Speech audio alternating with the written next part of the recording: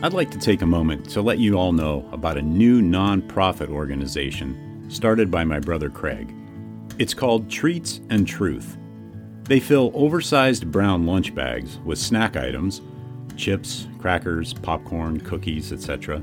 Also, a bottle of water, toothbrush, toothpaste, sanitary wipes, and most importantly, a small gospel tract book of John. No cigar? I'll have to talk to him about that. The bags are then hand-delivered to the homeless and people in need in and around the Los Angeles area. Let's help get this ministry off the ground. They're a 501c3 tax-exempt organization, so any and all donations are tax-deductible and greatly appreciated. Visit their website at treatsandtruth.org. Check out the show notes for the link. Also, please follow them on Facebook and Instagram. Thank you.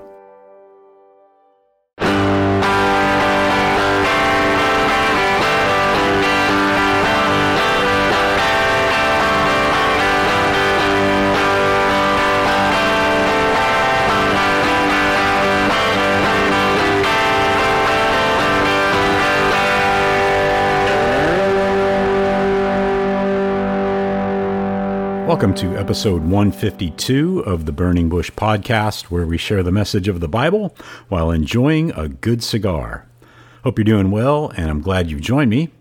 Today we're reading the New Testament book of Luke, chapter 9, with commentary from the notes in the Charles Spurgeon Study Bible, and I'm smoking the Casa Magna Oscuro by Quesada Cigars in the Churchill Gordo 6.6 by 56 Vitola. So let's go to the Quesada Cigars website and see what they have to say. Casa Magna Oscuro, a well-balanced blend of Nicaraguan and Honduran fillers, exquisitely wrapped in a Cuban seed Maduro wrapper from Nicaragua. This is a cigar that offers the best of two worlds, smooth yet intense, a cigar for all palates. And the strength is medium to full. And the Vitolas are the Bellicoso, 6.5 by 54. Churchill Gordo, 6 5/8 by 56. Robusto, 5 by 54. And the Toro, 6 by 52. That is the Casa Magna Oscuro by Quesada Cigars.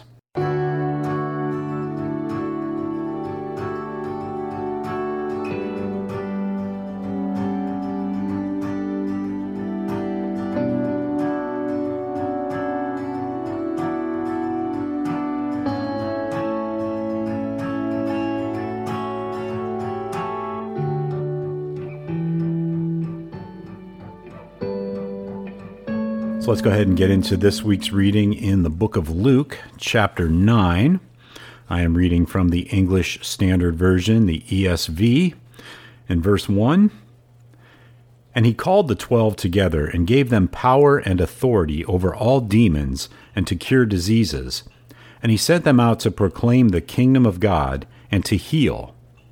And he said to them, Take nothing for your journey, no staff, nor bag, nor bread, nor money, and do not have 2 tunics. And whatever house you enter, stay there, and from there depart. And wherever they do not receive you, when you leave that town, shake off the dust from your feet as a testimony against them. And they departed and went through the villages, preaching the gospel and healing everywhere. Now Herod the Tetrarch heard about all that was happening, and he was perplexed, because it was said by some that John had been raised from the dead, by some that Elijah had appeared, and by others that one of the prophets of old had risen. Herod said, John I beheaded, but who is this about whom I hear such things? And he sought to see him. On their return, the apostles told him all they had done, and he took them and withdrew apart to a town called Bethsaida. When the crowds learned it, they followed him, and he welcomed them and spoke to them of the kingdom of God and cured those who had need of healing. Now the day began to wear away, and the 12 came and said to him, "Send the crowd away to go into the surrounding villages and countryside to find lodging and get provisions, for we are here in a desolate place." But he said to them, "You give them something to eat." They said, "We have no more than 5 loaves and 2 fish, unless we are to go and buy food for all these people." For there were about 5,000 men. And he said to his disciples, "Have them sit down in groups of about 50 each." And they did so, and had them all sit down. And taking the 5 loaves and the 2 fish, he looked up to heaven and said a blessing over them. Then he broke the loaves and gave them to the disciples to set before the crowd.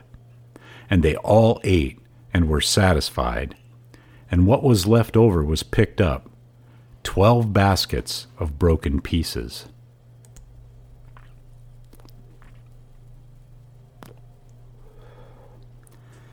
Now it happened that as he was praying alone, the disciples were with him, and he asked them, "Who do the crowds say that I am?"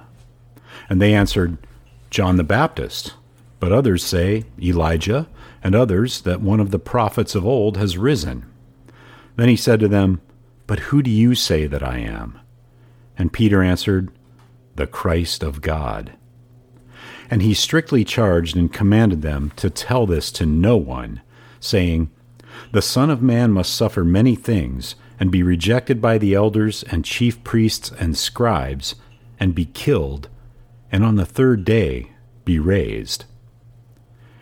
And he said to all, "If anyone would come after me, let him deny himself, and take up his cross daily, and follow me. For whoever would save his life will lose it, but whoever loses his life for my sake will save it. For what does it profit a man if he gains the whole world and loses or forfeits himself? For whoever is ashamed of me and of my words, of him will the Son of Man be ashamed when he comes in his glory, and the glory of the Father and of the holy angels. But I tell you truly, there are some standing here who will not taste death until they see the kingdom of God." Now about 8 days after these sayings, he took with him Peter and John and James, and went up on the mountain to pray. And as he was praying, the appearance of his face was altered, and his clothing became dazzling white. And behold, 2 men were talking with him, Moses and Elijah, who appeared in glory and spoke of his departure, which he was about to accomplish at Jerusalem.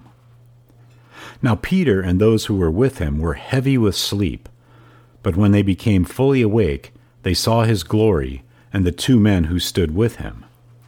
And as the men were parting from him, Peter said to Jesus, "Master, it is good that we are here.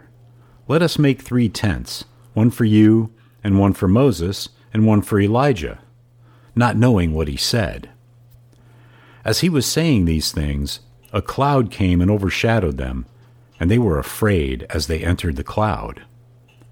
And a voice came out of the cloud saying, "This is my Son, my chosen one. Listen to him." And when the voice had spoken, Jesus was found alone. And they kept silent and told no one in those days anything of what they had seen.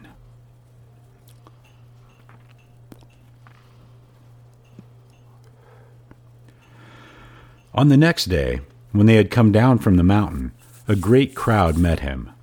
And behold, a man from the crowd cried out, "Teacher, I beg you to look at my son, for he is my only child." And behold, a spirit seizes him, and he suddenly cries out. It convulses him so that he foams at the mouth and shatters him, and will hardly leave him. And I begged your disciples to cast it out, but they could not. Jesus answered, "O faithless and twisted generation, how long am I to be with you and bear with you? Bring your son here." While he was coming, the demon threw him to the ground and convulsed him. But Jesus rebuked the unclean spirit and healed the boy and gave him back to his father. And all were astonished at the majesty of God. But while they were all marveling at everything he was doing, Jesus said to his disciples, "Let these words sink into your ears. The Son of Man is about to be delivered into the hands of men." But they did not understand this saying, and it was concealed from them, so that they might not perceive it. And they were afraid to ask him about this saying.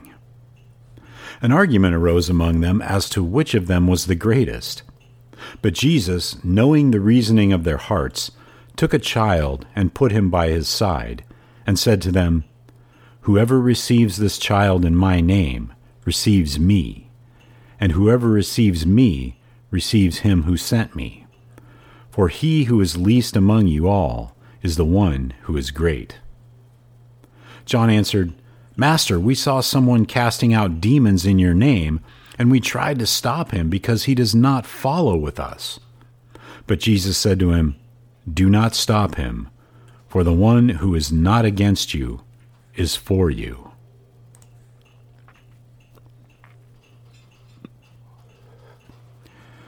When the days drew near for him to be taken up, he set his face to go to Jerusalem.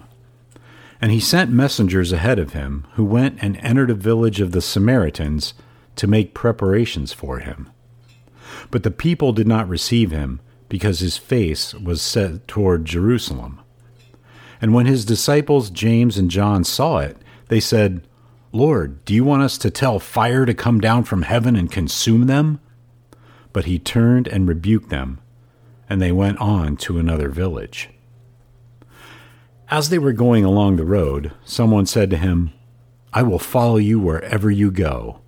And Jesus said to him, "Foxes have holes, and birds of the air have nests, but the Son of Man has nowhere to lay his head."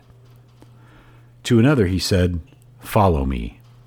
But he said, "Lord, let me first go and bury my father." And Jesus said to him, "Leave the dead to bury their own dead. But as for you, go and proclaim the kingdom of God."